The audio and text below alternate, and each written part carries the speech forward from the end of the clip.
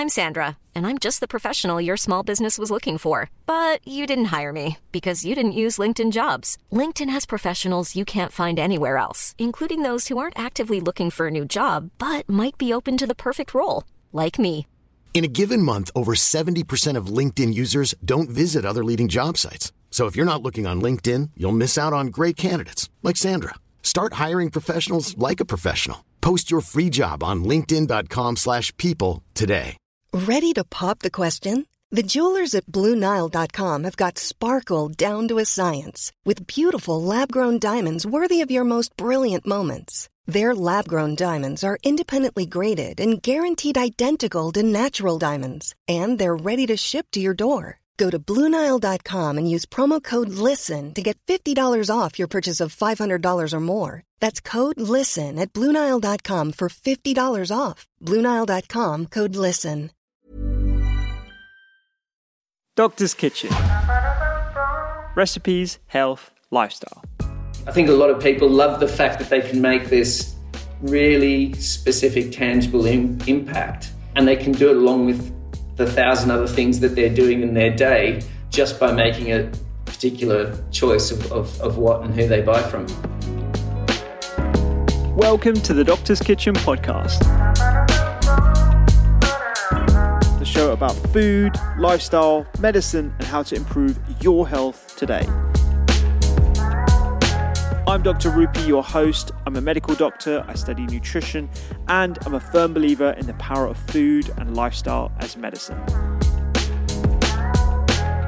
Join me and my expert guests where we discuss the multiple determinants of what allows you to lead your best life.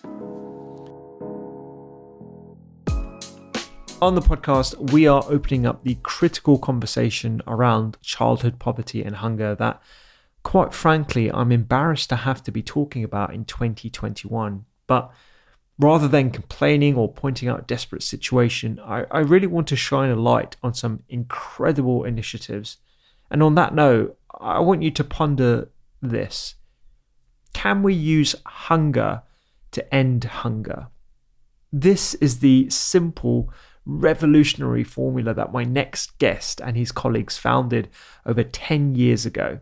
Owen Burton co-founded One Feeds Two, a charitable organisation that partners with food brands and work to provide school meals to children living in poverty across the globe.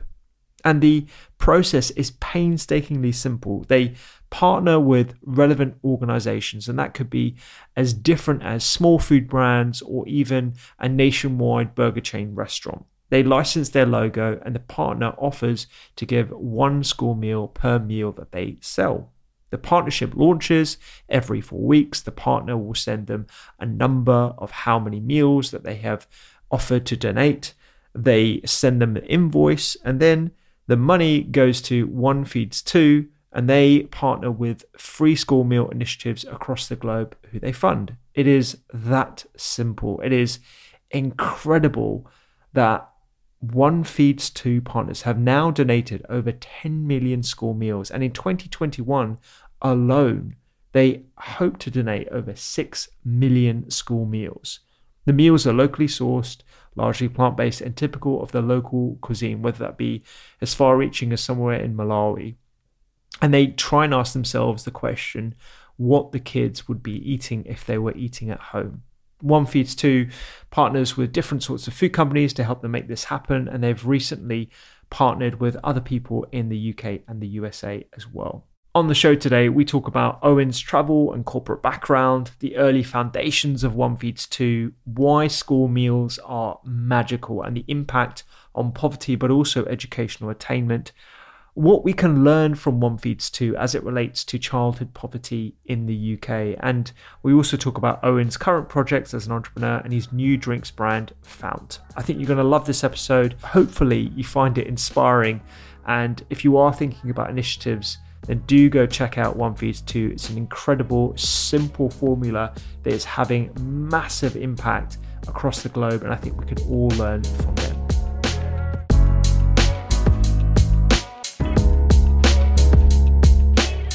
Owen, thank you so much for coming on the pod. I am super excited to get into the incredible business that you've created, the initiative, where it came from. But I just wanted to ask, how are you doing at the moment? Yeah, we're good. Thanks, Rupi. Thanks very much for having us to talk to you today.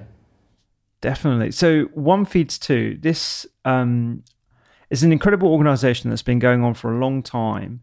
But I feel right now we're at a moment where it's become even more of an issue that a lot of people have become aware of. And I think the pandemic has really put a spotlight on child hunger. I know your organization is focused perhaps slightly further away from home, but I think the ethos of the company that you created is something that we could all learn a bit about. What I wanted to go into before we get into One Feeds Two actually is a bit about you and what your foundational years were like and how that might have influenced your aspirations and bringing this initiative to fruition. Yeah, so I was born in Zimbabwe, and did most of my preschooling in South Africa. I've still got lots of family in South Africa. High school and university, early career days were all in Australia, and I was, I guess very lucky in that I had some opportunities to travel. Through Southeast Asia. I did that as a university student. I spent a few summers in Vietnam on an overseas study program, which was designed around work experience, aid work, and English teaching. And it made,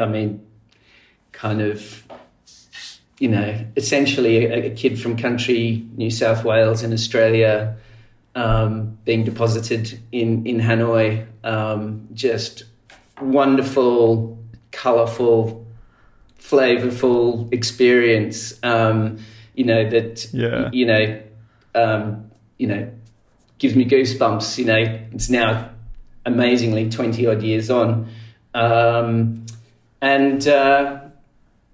so saw a lot of the, I guess, the developing world in inverted commas through some of those experiences, and then I've been really lucky. I after university went into management consulting, and some of my project work took me to incredible places like India and Singapore. Being based in Singapore and doing projects across Asia. And just kind of seeing this wonderful variety of different countries, from some really poor countries through to the most developed, and all the colour that comes with all of that. I guess that's kind of some of the background. I'm not. I don't know that I've ever sort of explicitly joined the dots on any of those particular life experiences and thought, well, that's why One Feeds Two should exist and is worth the time and effort in kind of building it out. But it's got to be. And I guess when you travel to all those places, the kids are such a visible part of the landscape, and there are always opportunities to kind of interact, and they're things that resonate and kind of stick with you as well. So definitely, I think that actually, when you then start talking about, well, there are kids, and there are kids that don't go to school, and there are kids that go to school hungry, you kind of think, well, if there's something you can do to nudge things forward and help out, it's kind of quite exciting, and certainly something that kind of grabbed me. Yeah, definitely. I mean, to go back to why I struggled to figure out your accent, I kind of understand now, given that you were born in Zimbabwe, South Africa, and Australia, and a lot of people get the two mixed and conflated, and usually I'm like, no, there's a huge difference between the South African accent, an Aussie accent, a New Zealand accent, but now I can sort of see the twangs in all those different Yes. Elements of your upbringing. And I definitely get that about Hanoi in particular. I had the wonderful opportunity to go to Hanoi just after I qualified as a medic in 2008, Right. 2009. It was incredible country. I think at that point it had become a bit touristy. It was. I mean, it's probably. I mean, obviously not right now, but in the last couple of years, it's definitely get even more so. But perhaps when you were there, it was perhaps a little bit more genuine in terms of its rawness and the colours and everything else. And just while you were talking there, I know we're in the middle of a pandemic, we're all in our own houses, and we're talking about travel and stuff, and it just evokes so many good memories of traveling in between university years and stuff, and actually seeing those different experiences. I can imagine, particularly being in Southeast Asia, where the kids are playing outside or working, helping their parents. A lot of the families are subsistence farming or in agriculture, which is quite low paid. Perhaps that may have planted the seeds in why you started One Feeds Two in the first place. But to go a little bit after your sort of your educational years, what were your early careers like in your early 20s? So I guess it was sort of the consulting lifestyle of quite a lot of travel, sort of quite intense work hours, endless amounts of researching whichever industry you happen to be working on, or the nuances of a business within a particular market. Yeah, and it was at that point in time I was based in Sydney in Australia, which is just an incredible place to be. So life was quite good when it wasn't work. It's sort of lots of beach and great bars and restaurants, and weekends away with groups of friends to various beaches or vineyards and all that kind of thing. Yeah, I loved my time in Sydney. It was amazing. I was there for 2 years, and I was based just outside Manly. Oh wow! And you can imagine with a bunch of medics, it was probably quite similar to your experience with your consultant friends and stuff. And you'd do weekends away to like Seal Rock and Hunter Valley, and we went to Margaret River as well. A bunch of us. You always have like a group of friends to do stuff with because everyone's just excited and wants to explore. And actually through what my experience was working with the Brits who had come for a year or two to sort of live abroad and do some travel. It didn't matter what it was; they were always up for it as well. And actually, kind of as an Aussie, sometimes you can become a little bit complacent of all those great things that are on your doorstep, and you kind of think that you'll kind of get to some of those good things eventually. But actually, it was one of the things I was very fortunate to have was a great group, many of whom sort of fitted that profile of, we're here for 2 years. So, if we don't go and see X tomorrow night, we might not get to do it. So, lock it in and sort of seize the day. Definitely.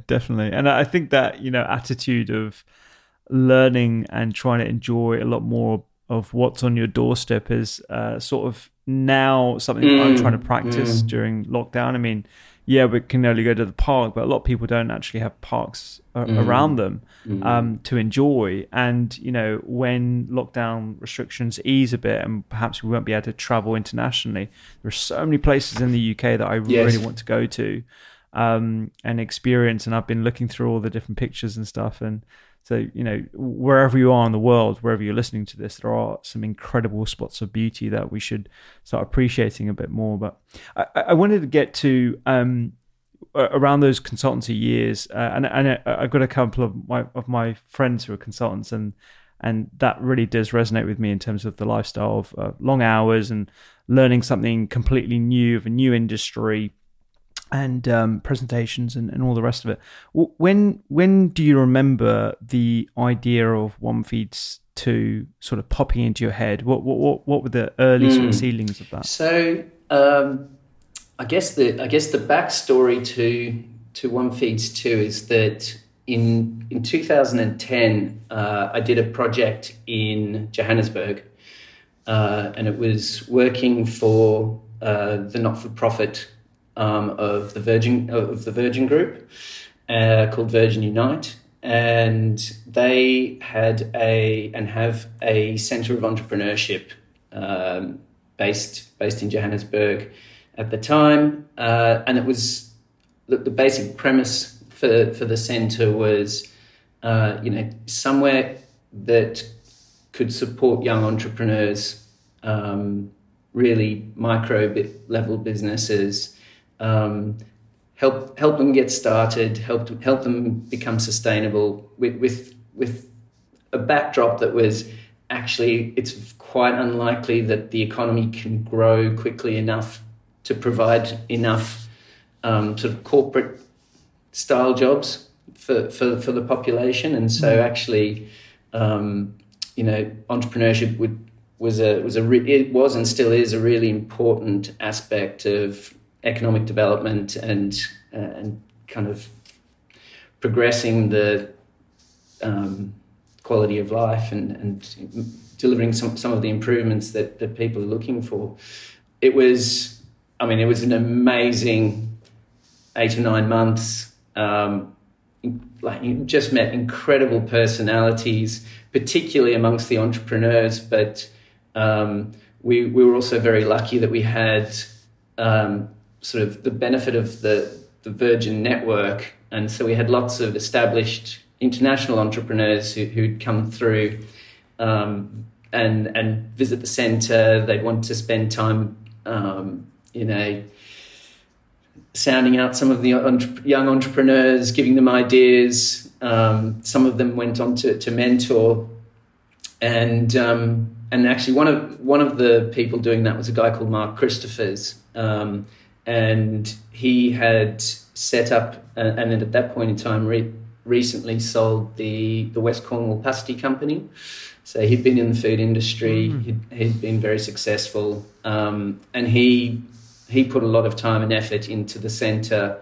Spent a lot of time with us, and that then extended out into we became good friends. Sort of again, work hard through the day, and then kind of enjoy Johannesburg in the evenings and on weekends.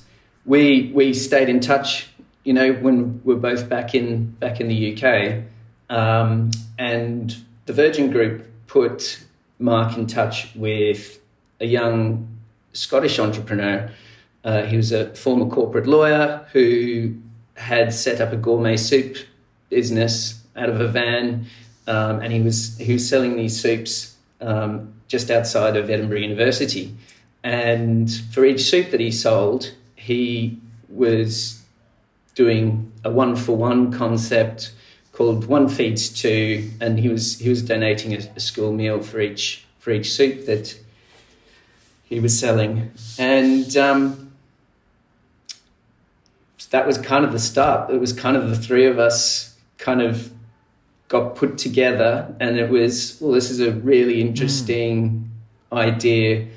And I guess the idea in itself is that, it's really simple. It's that 1-for-1 concept of, buy one, give one, or sell one, give one. In the case of our partners, and then at the core of it is that one is, it's a school meal, and the school meals kind of, I'm sure we'll talk more about it, but it's just it's an incredible thing to facilitate educational outcomes. It's so much more than just the meal, but even just the meal is such an important thing on its own. And so between the three of us, we realised that JP Campbell, who was the Scottish guy with a soup van. So JP, Mark and I really worked on this idea of, okay, well, how can we take that one feeds two concept and how do we make it accessible to the whole food industry? Child hunger is a bigger issue than any one company can solve. So, it makes sense that we kind of democratize it a little bit and package it up in a way that it's readily accessible to all sorts of different companies who operate in food. And really, so that was kind of that was sort of the background to it, and that's sort of where it all kind of came from. That's amazing. So over the last 10 years since the concept was founded, it's pretty much stayed the same. Am I right? The foundational principles of one feeds two, or one cell feed one, feed one. Yeah, exactly. I mean, and I think and I think what's amazing is that so much of the beauty of it is in the simplicity. And you're right, actually, there's always the temptation to try new things, but actually a lot of what we've done over the years is kind of exercise the discipline of actually really what is this at the core, and actually how do we stick to that and just make sure that that really simple concept, which is really our nugget, that's preserved and not compromised in any way. And so when we bring on new partners, it's about, okay, how can we grow this movement, but also how do we make sure that the growth doesn't compromise what's already there? And over the years, we've made lots of choices that probably have meant slightly slower growth. But it's been, the general view's always been, well, actually, let's build something that can last. And if we're going to feed some children, a particular school today, let's make sure we can be there tomorrow to be feeding them again tomorrow, because just doing it once, that's not going to do anything. It's that school meal being reliably there day after day. That is the thing that will actually drive the outcomes that we're looking for. This is super interesting for me because I suppose from a selfish point of view, I started Colouring Medicine, a non-profit, a couple of years ago, which is an educational process by which we get dietitians, professional chefs and doctors to educate medical students on how to cook as well as the foundations of nutrition. We're also applying that to medical professionals and graduates, and then we're also looking at upskilling in catering arenas as well. So chefs have the sort of foundational tools to create nutritious meals. But I guess going back to the listener, I imagine there are some people who have these like incredible ideas that are businesses for good, or they have initiatives or charity ideas that they want to start. And the one thing that really sticks out for me is this simplicity of the message, such that you can go to businesses and say that this is the concept and this is what we're doing. But I guess getting down to the nitty gritty, how you, JP and Mark, were able to start this as a side hustle until it kind of goes into something that you do full time. What were those sort of building blocks like? I guess what one key part of One Feeds Two is that, so it's a charity rather than a business, and it continues to be the side hustle for all of us, and not really side hustle because it's the side passion project really, and again, so each of us have our day jobs, and the day jobs pay the bill, and then this is what we do in and around that, and we've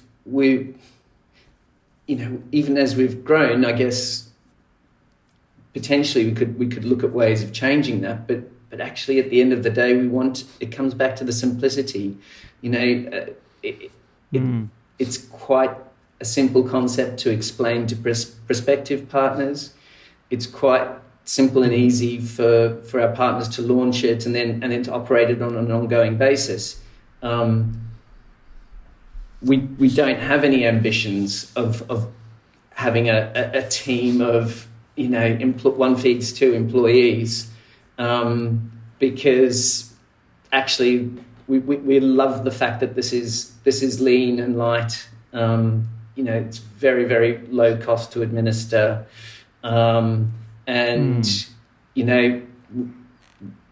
We genuinely want the funds that come in to end up in the hands of the people who are spending money on the school meals. At various points in time, we've definitely pretty much worked full-time on it. And to be honest, we've kind of done that in points in time where we've been focusing on actually let's sort of invest the time in making it lean and light so that it doesn't require all of our time at other points. And then I guess it's also it can't go without saying that we have been incredibly lucky with the number of people who sort of come out of the woodwork and offered to help us pro bono. And so, we benefit on that front from, a branding and marketing agency, lawyers, we've had PR support, et cetera. And in many ways, technically the team is the three of us. In reality, all those people are every much as a part of the team as any of us are. And they've kind of alleviated the need for us to build a team out because touch wood, that they'll continue in that vein. But the concept gets them, and they like being a part of it. That is super inspirational, because my incorrect impression was that you guys were doing the corporate thing, and then you gradually turn this side passion, as you describe it, into something you do full time. And the fact that you have such an incredible mission, website, and partners as well, and you're still doing this, and it kind of looks after itself. That's pretty impressive, because I think a lot of people who are listening who have ideas or charitable sort of innovations that could really help communities feel like, well, you have to drop everything else to focus on that. And I take your point that it does become like that in the early sort of beginnings, but to know that you can create something that you've created and it to essentially run by giving other people ownership of the project and clear sort of guidance on this is how the simple process works. That's really an achievement. And I think we're lucky that our concept also lends itself quite well to that model as well. And then, as I mentioned before, it's just having some of that discipline to kind of keep it focused and on that nugget at the center of, which is, really simple, clear concept, reinforced by our name, which kind of says a lot about what it is that we do as well. And actually, it may sound funny, but our logo, it's this very, very clever, very clear, very positive thing. And, it's such an asset to us. The logo gets people and says so much. And, whether it's on one partner's menu or on pack or on their website or social media, we've, it's been an extraordinary asset to us, capturing who we are and what we're all about really perfectly. Absolutely. Yeah. Why don't you run us through the process of exactly how One Feeds 2 works, and in terms of, how you work with brands, how you in the beginnings approached brands as well, I guess, with the sort of premise of what you're doing, and how that might have changed where you work with smaller brands today. We partner with food brands, so we enter into a formal partnership, and that's it's very clearly set out, that they are effectively licensing the One Feeds 2 concept on some of their on the food that they're selling, and it's 1-for-1. So, and from our side, for each meal that they sell, they will donate to us the cost of providing a school meal in one of the world's poorest countries. And so, once we've agreed how that will work, and we've got our partnership in place, actually quite a bit of it is about, each of the brands taking One Feeds 2 and reflecting that into their organisation in a way that works for them. And if I look back over the years of running One Feeds 2, that's been fascinating. Really, really, we've been so lucky to have partners who have completely different models from each other. They produce such different cuisines and sell in different ways, from kind of national restaurant chains to 100% online retailers to manufacturers of packaged food products through to recipe box companies. All of those differences have just been fascinating. And then also seeing how, we've worked with brands as they've launched, but also really big established companies who we've jumped on to be part of their story, quite a few chapters in. And they all have different customer segments. They talk to their customers in very different ways. And so the way they talk about One Feeds 2 is really different as well. Right. Yeah. Yeah, and so that's been amazing. I think the other thing is that, One Feeds 2 is we've developed this to be an asset for our partners, something that it's really tangible that they can engage with, and they engage with it alongside their customers, so that we really love the communications that our partners put out to their customers, because One Feeds 2 kind of happens somewhere between a customer who chooses to buy a food product from that company and that company deciding to partner with us, and so from our perspective, we've never donated any school meals. It's been our partners, and our partners always rightly recognise that they're only doing that through the support of their customers. So it's this real kind of shared ownership of what we're trying to do, and it's amazing. And the reception that some of those communications get on social media and in places like that, it's a concept that really resonates with a lot of people.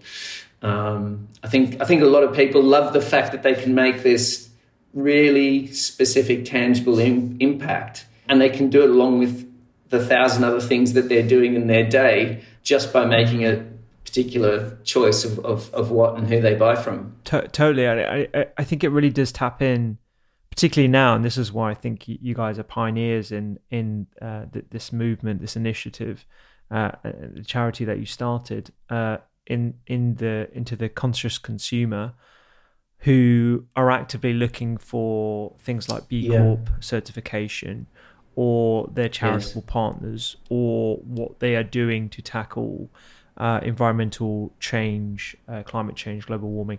All these different things really do impact on a personal level my choices and where I choose to spend my pound, because this is the most powerful voting tool that we have as a society. And what I love about One Feeds Two is, yes, the simplicity and the process by which me as a brand, or me as a national burger chain, or even a small company can have and can communicate as well to customers. It definitely demonstrates a commitment to change. And I think that what we've been privileged to sort of get to see is how that commitment to something like One Feeds Two also really resonates within the employee, with the employees in those partner organisations, and definitely. I think it's again, it's that sort of tangible commitment to doing something good, and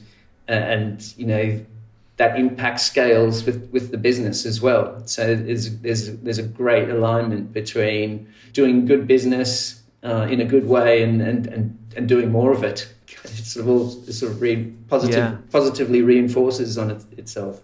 You made a conscious decision that you mentioned earlier about school meals in particular, and the nutritional needs for young kids and the partner countries, I believe. Can you talk a bit about why you chose that particular meal and how you decide which areas that you're going to provide assistance to? So,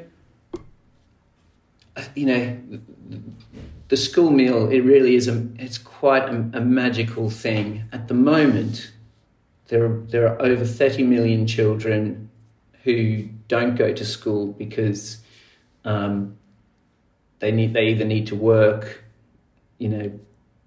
beg, scramble for food each day, and so their opportunities for education are sort of cut off at the knees, literally at the outset, and then beyond that, there's sort of more than 30 million other children who do go to school, but will go to school without having eaten anything, and who won't eat anything during that school day, and so the school meal itself, it is really important, because obviously if a child's not eaten, there's the obvious need for the calories, the vitamins, etc., for them to kind of function, grow, develop, etc. And that's really important. On top of that, though, because it is a school meal and because it's provided at school, what happens is when a school starts offering a school meal program, enrollment levels go up, attendance levels increase, and no surprises. The more kids are going to school, the better the educational outcomes are, it's quite an extraordinary kind of cause and effect, And again, it's not rocket science, right? It's really simple, but provide a nutritious meal to kids who otherwise wouldn't get it, and do it at school so they also get their education.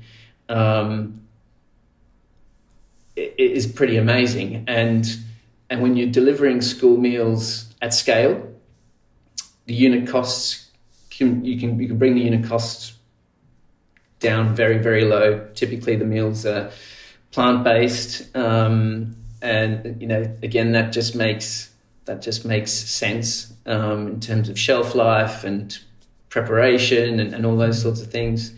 The meals tend to be locally based on the local cuisine as well. So it's the sort of thing that the children would be eating at home if the family had the means to provide that food. So it's not something unusual, frightening. It's again, it's really acting as the carrot to get kids into school, stay in school. You know, that school meal won't solve every problem. But if you know, in terms for us, it was like, wow, if there's just one thing you can do, one lever you can pull, and you can try and have a big impact, like this is one we really want to be pulling. I mean, and you know, it's, you know, fortunately we've been fortunate enough to visit schools and see the communities, and I think for me the thing that really strikes me always is you always go in looking forward to meeting the kids, seeing the school, seeing the meals being distributed and enjoyed, and all those sorts of things. But the bit that always catches me is the sort of broader community. Before the pandemic, 2019, we were in Malawi and talking to sort of a local village chief, and his attitude that he described very eloquently was, you know, we view an educated child as an asset, and so, you know, he and the other elders in the village and parents were really invested in supporting the family, supporting as many children as possible to get into school. And I think that's where so much of that's a really important part of the puzzle as well. You know, the recognition that education is a path to a better future.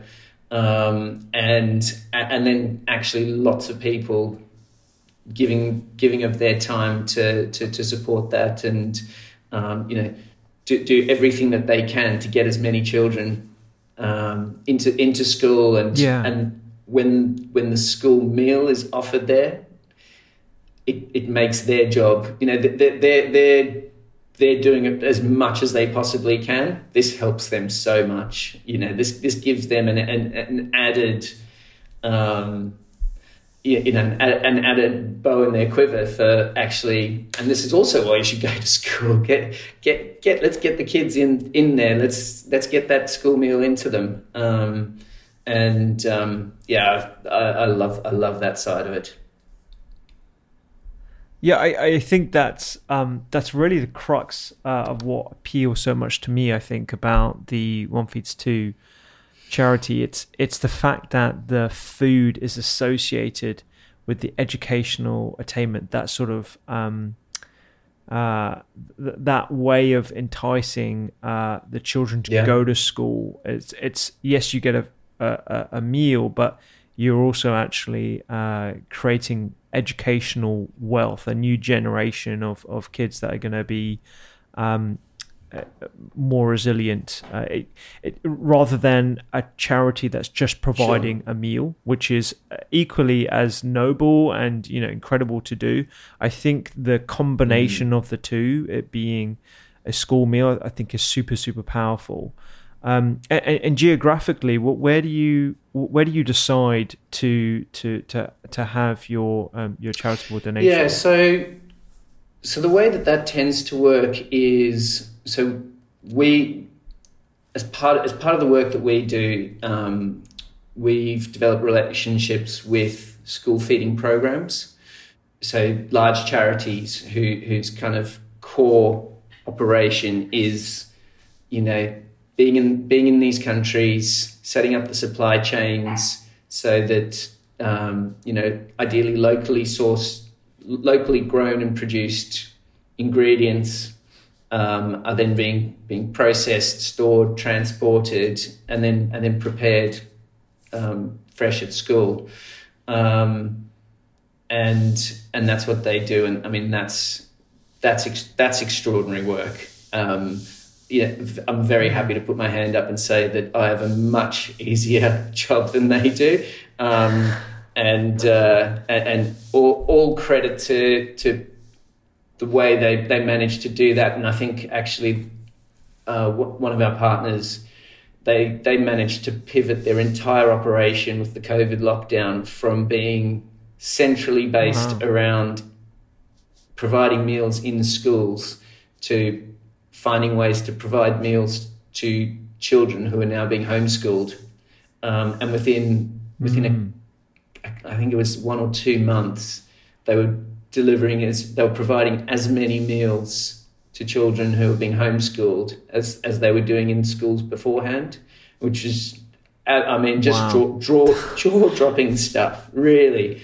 And so to answer your question about where in the world we fund, to be honest, what we do is we trust the school feeding programs to deploy those funds. That honestly, that's what they know, and they know relatively between one country and another where the greater need is, and so on the whole, our model is to kind of not tie them. You know, when we're by no means large enough yet that we could ever be in a position where we're donating more than they could ever use in a particular country. Hopefully one day we get to that sort of scale. But we're happy to sort of give them that freedom and not tie them to something on the whole. And I say that because we do offer a bit of flexibility, because I think, for example, if we were talking to a chain of Vietnamese restaurants in the UK or the US, actually it would make sense that the founders might say, you know, we'd quite like it if the school meals we provided were in Vietnam, or something similar for Mexican restaurant or whatever it happened to be.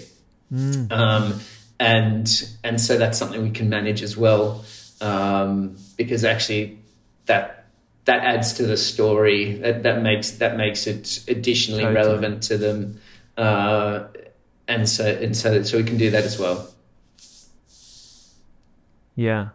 I just love the simplicity of it, and I know your operations have been responsible for, I think, is it over 8 million? We're just about to announce 10. Donated? So yeah. Oh wow. Okay.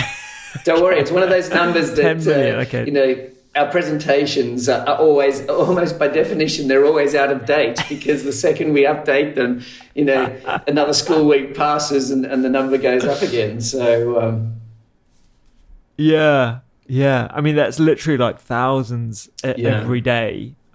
It's absolutely incredible. I mean, I know your operations are focused on poverty outside of the UK and the immediate needs, but during this year, obviously during the pandemic, I think for everyone, it's been pretty shocking to understand how bad food insecurity was on our doorstep pre-pandemic. I remember we have a module in culinary medicine that we teach to the medical students all about food insecurity in the UK, and I think a lot of the students are quite shocked to hear about the millions of families that are reliant on food banks. And I wonder, given your perspective and your experience in this charitable world, what can we learn from One Feeds Two that we could potentially apply to our own societies today? And if you have sort of any guidance for food charities in the UK? Yeah, I mean, I think, I think there's a lot that's different. I think it's probably worth saying up front, immediately put my hands up and say, look, the UK is a very different place. And so there'll be very many, not just differences in nuance, but fundamental differences that the solution for the UK will need to be different to a One Feeds Two or even the model that our school feeding programs that we support adopt. But I mean, I think some of the things that we see working that I do think translate from across countries are things like I described before about the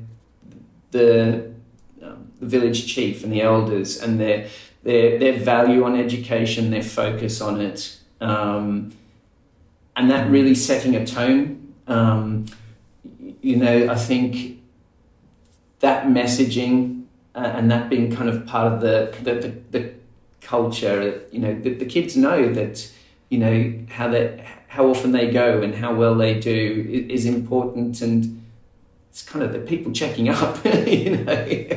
Kids will be kids, but also this isn't just something you go through the process and go through the motions on in terms of turning up to school. This is serious.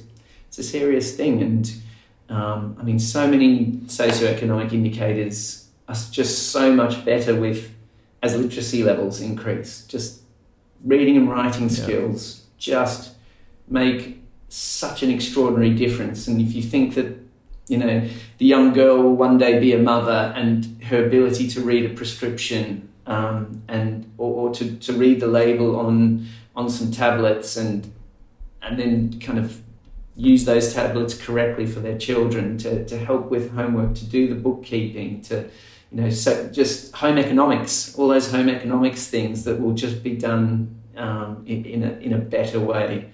The people's ability to research options and make better choices just improves so much more. So I think there's definitely something about kind of community leaders and consistency and just the daily grind of repetition, being consistent about, this is what's really important, and long term, this is the thing that's going to move the needle. I think the other thing that we see that's really extraordinary and heartwarming is the number of people who volunteer their time to support initiatives like this. So again, kind of referencing the trip to Malawi that we most recently did, there was a lady there who walked 2 hours each morning to get to school in time to help prepare the school meals, stoke the fires, get the pots ready, carry the water, all that kind of thing. She didn't have children at the school, but she did that 5 days a week, and then tied it up at the end of the day and walked home again. And she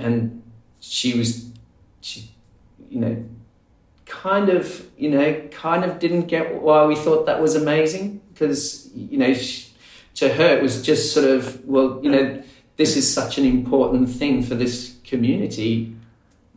Why wouldn't I be doing this to contribute and to help?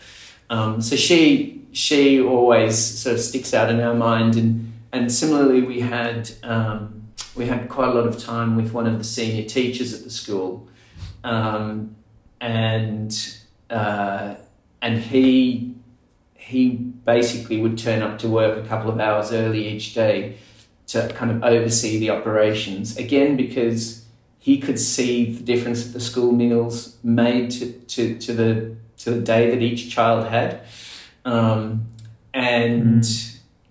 Extraordinarily, we were talking to him about how many of the children would eat something other than that school meal. And at that point in time, he said 50% of the kids, for 50% of the kids, that would be their only meal. And he said, wow, actually, it gets much worse than that. As we get further away from the harvest and stores have been depleted, and in that particular school, kind of 80-90% was not unheard of for the kids to only get that. So then your school meal goes from being something where you're supplementing the nutrition to being the only nutrition. But I think that whole community, that sort of sense of volunteering, of people getting involved, and doing little things, some of them doing doing the extraordinary around, the 2 hours each day. Other people whose lives can't accommodate that, but finding ways that they can support. So around that particular school, they had a team of women, and basically their role was just to know where the kids were, how many kids there were, which ones were going to school, which ones weren't, and if there were children not going to school, to kind of rally around the family and kind of understand what some of the barriers were in place. So quite extraordinary sort of sense of community, and this kind of idea that, sort of mindset, look, we're all in this together, and we'll all be better off if we can kind of give you a helping hand and kind of help you out. And they had incredible stories about, the teachers would let them know if a child stopped coming to school, and they'd kind of pop around and just see, what's changed, what's happened. Is there something there that as a community they can alleviate whatever that pressure is to help get that kid back to school as quickly as possible. Now, I think there's probably a UK version of something like that that could be quite extraordinary as well. Absolutely. I think, now is the time to tap into this incredible sort of almost global culture of empathy. Everyone has never experienced the same suite of emotions at the same time ever, and I think in the history of humanity. So now I think is the time to sort of tap into that community sense of purpose, communal values, sentiment to create initiatives like this. And you know what? There's probably a one feeds two concept in someone's mind, and hopefully someone listening to this as well, who wants to take action on it and start the process. And the fact that you've been able to do this on the side of your job, even though it's been your 100% job at some points in the past as well. That's pretty inspirational. And there's a few people out there that I want to shine a spotlight on, actually, because they are doing some incredible things for UK based poverty and hunger in children in particular. But I think your experiences and those stories are super inspirational.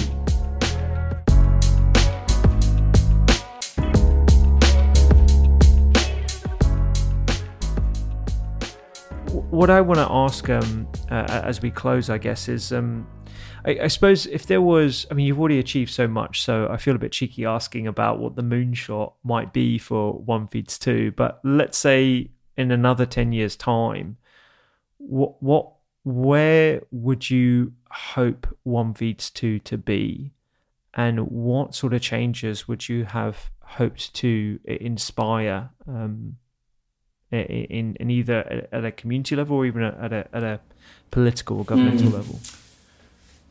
Look, I guess one part of the answer to that would be a couple of years ago we extended our footprint to include the US as well. So we found 3 guys there with sort of similar sort of backgrounds and interests, and also with day jobs, they were doing various roles in the food industry. And so we now have One Feeds Two USA, which is wonderful and really exciting. And yes, I think the future will hopefully include, bigger versions of One Feeds Two in the UK and the US, but also hopefully in other countries and parts of the world. And we're doing some work at the moment on looking at some of those opportunities. Again, also doing it quite patiently, because we need to make sure that the extension doesn't compromise what's already there, and we also need to make sure that the extension works in it's a simple concept, but actually make sure that simple concept can translate and can work in those other places as well. Look, I think in 10 years' time, hopefully we can do another podcast, and hopefully the story is that, that simple core of an idea is still that simple, is still the mainstay, and that's still what we are all about. But that we're doing it on a much, much bigger scale. I think, I've talked a bit about our partners and how varied they are. What's been amazing is we've been able to kind of adapt this simple concept to work in really different business models within the food industry. We've got catering companies with, I listed some of them before, burger chains, recipe box companies, etc. But I think there's still other niches that we haven't had partners in, and so much potential for us to have many partners in each of those niches as well. So I'm really excited about seeing, how one feeds to, we've never had a hotel partner, for example, or an airline partner. For me, they're like obvious places where this concept could find a really great home. And to be honest, beyond that, the list does go on and on. But for me, I think over the next 10 years, it'd be really great to see how we can kind of build out our number of partners in more of these kind of different niches, and show that actually this simple concept can work and does deliver what customers, employees, and all various kind of stakeholders are looking for. Yeah. I mean, just the messaging and the fluidity, the sort of parallel, there's so many concepts in the brand itself that just really, really do appeal to me. And even like what's on your website, Hunger to End Hunger, I just yes. love sort of this. It just invokes so many emotions of community spirit. I mean, you're such an inspirational character. The fact that you've done this with your partners and stuff, you must be working on some other entrepreneurial ambitions right now, I'm sure. And actually, I was going to ask, what has your day job been throughout this whole period? Has it changed? Have you still been in consultancy? Or what's that look like? And the first couple of years were all consultancy. Working as a management consultant, and then recently that's transitioned, as you suggest, to sort of more entrepreneurial endeavours. So last year I launched a business called Found Drinks, and the concept is about looking at the refrigerator of drinks at a shopping centre, and you just kind of see a lot of tap water that should be free, wrapped in plastics and kind of dosed up with lots of sugar and artificial sweeteners, colours and preservatives. And so kind of found's been my kind of attempt to say, well, actually, let's go back to drinking the tap water, but with people who like different flavours, and actually let's just sell the flavouring, but let's do it in a way that doesn't have any of the artificial ingredients, doesn't have the added sugar, and actually let's kind of make it as health promoting as possible. So we put vitamins, minerals, some really interesting botanicals into those as well. And I guess that the kind of thematic parallel between the two businesses was, for me, the school meal was this amazing, magical thing you could do to drive educational outcomes in these developing countries. When I look at sort of food and drinks in somewhere like the UK or the US, we all drink 6 to 8 times a day, and if even a couple of those drinks are are either sort of quite badly polluting or not particularly healthy. We're doing a lot of damage as a society across a lot of people that many times every single day. And so in terms of, kind of where to play and where to kind of try and do something that can make a big difference, this kind of, for me, felt like the one small change you could make to potentially have a big impact. Yeah, definitely. I mean, we've been discussing some pretty hard-hitting subject matters on the podcast of late.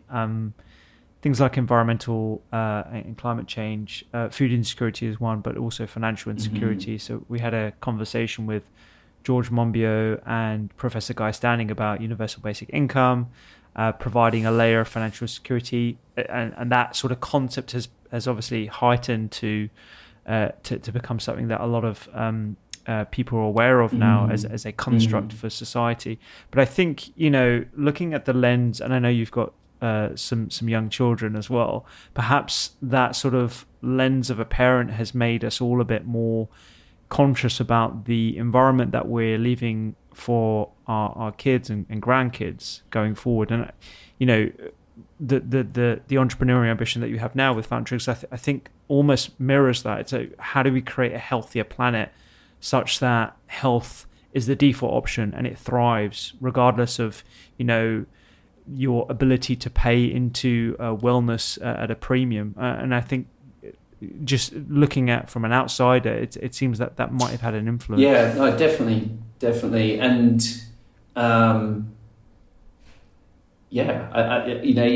I think you're right. Actually, when you are a parent, you can't help but project forward and think you've got these younger lives who'll kind of have many years beyond us, and yeah, absolutely about trying to do something. I guess part of it is how do we end up with some better outcomes for that next generation, and for me personally, it was also that a big part of it's been actually how can I show the kids that we can go from, they can remember a time where none of this existed. We didn't have a name for it, and we didn't have labels, and we didn't have recipes, and we didn't, and they can kind of see these things come together and kind of to realize that, businesses are built by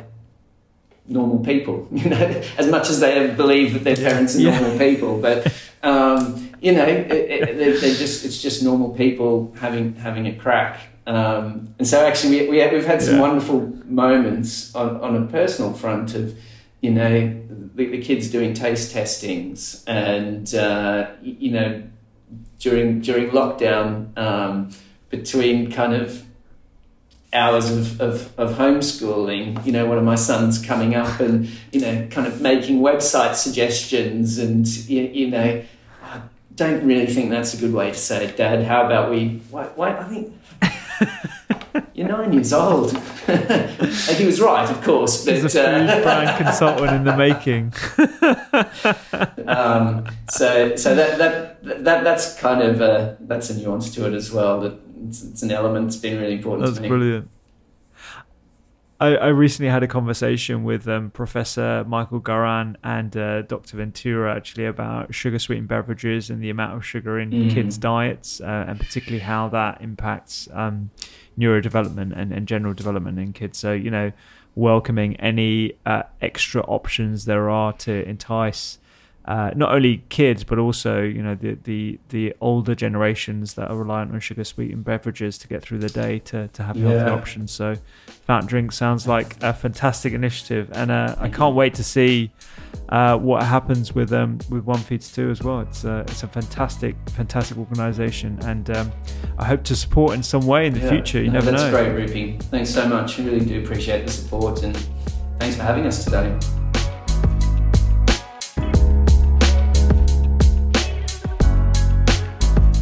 Thank you so much for listening to the podcast today. Do check out Owen Burton's amazing initiative, One Feeds Two. the links to which are all on the website, thedoctorskitchen.com, and I will see you here to have more conversations with real impact.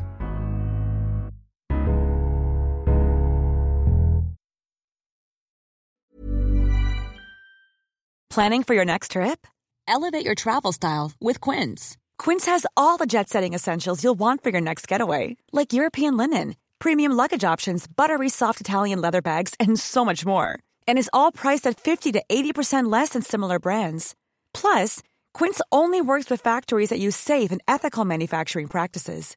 Pack your bags with high-quality essentials you'll be wearing for vacations to come with Quince. Go to quince.com/pack for free shipping and 365-day returns. Mom deserves the best, and there's no better place to shop for Mother's Day than Whole Foods Market. They're your destination for unbeatable savings, from premium gifts to show-stopping flowers and irresistible desserts. Start by saving 33% with Prime on all body care and candles. Then get a 15-stem bunch of tulips for just $9.99 each with Prime. Round out Mom's menu with festive rosé, irresistible berry chantilly cake, and more special treats. Come celebrate Mother's Day at Whole Foods Market.